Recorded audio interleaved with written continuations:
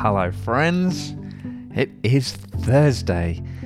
It is the 10th of June, and here we are, taking another step forward.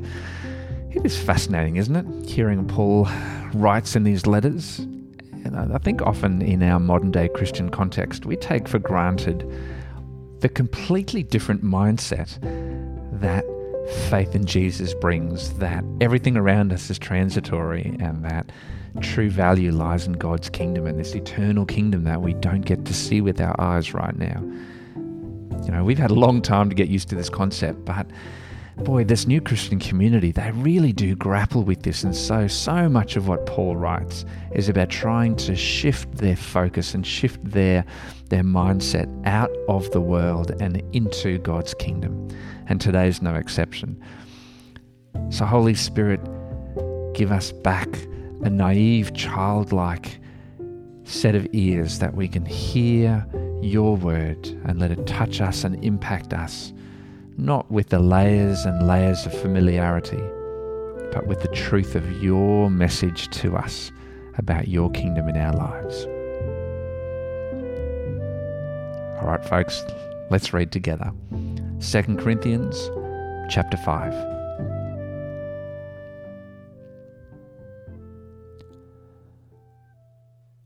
For we know that if the earthly tent we live in is destroyed, we have a building from God, an eternal house in heaven, not built by human hands. Meanwhile we groan, longing to be clothed instead with our heavenly dwelling, because when we are clothed, we will not be found naked. For while we are in this tent, we groan and are burdened, because we do not wish to be unclothed, but to be clothed instead with our heavenly dwelling, so that what is mortal may be swallowed up by life. Now the one who has fashioned us for this very purpose is God, who has given us the Spirit as a deposit, guaranteeing what is to come. Therefore we are always confident, and know that as long as we are at home in the body, we are away from the Lord. For we live by faith, not by sight. We are confident, I say, and would prefer to be away from the body and at home with the Lord. So we make it our goal to please Him, whether we are at home in the body or away from it. For we must all appear before the judgment seat of Christ, so that each of us may receive what is due to us for the things done while in the body, whether good or bad.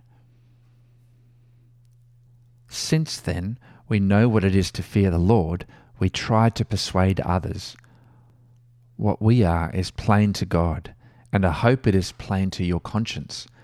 We are not trying to commend ourselves to you again, but are giving you an opportunity to take pride in us, so that you can answer those who take pride in what is seen rather than what is in the heart. If we are out of our mind, as some say, it is for God. If we are in our right mind, it is for you. For Christ's love compels us, because we are convinced that one died for all, and therefore all died. And He died for all, that those who live should no longer live for themselves, but for Him who died for them and was raised again. So from now on, we regard no one from a worldly point of view. Though we once regarded Christ in this way, we do so no longer. Therefore, if anyone is in Christ, the new creation has come. The old has gone, the new is here. All this is from God, who reconciled us to Himself through Christ and gave us the ministry of reconciliation, that God was reconciling the world to Himself in Christ, not counting people's sins against them. And He has committed to us the message of reconciliation. We are therefore Christ's ambassadors, as though God were making His appeal through us. We implore you on Christ's behalf, be reconciled to God. God made Him who had no sin to be sin for us, so that in Him we might become the righteousness of God.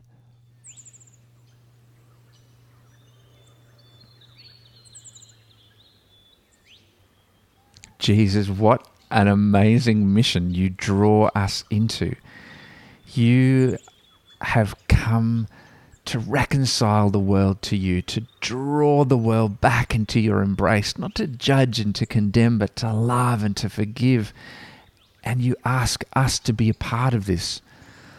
Lord, put to death that worldly part of us that always compares ourselves to the other, wanting to be better and to prove our worth, and blow life into your Spirit inside of us, the Spirit that always loves and preferences the other and forgives and draws nearer to you.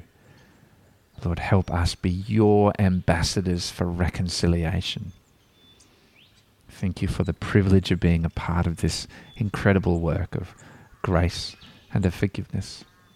And we thank you for extending that grace and forgiveness to us first, because boy, do we need it.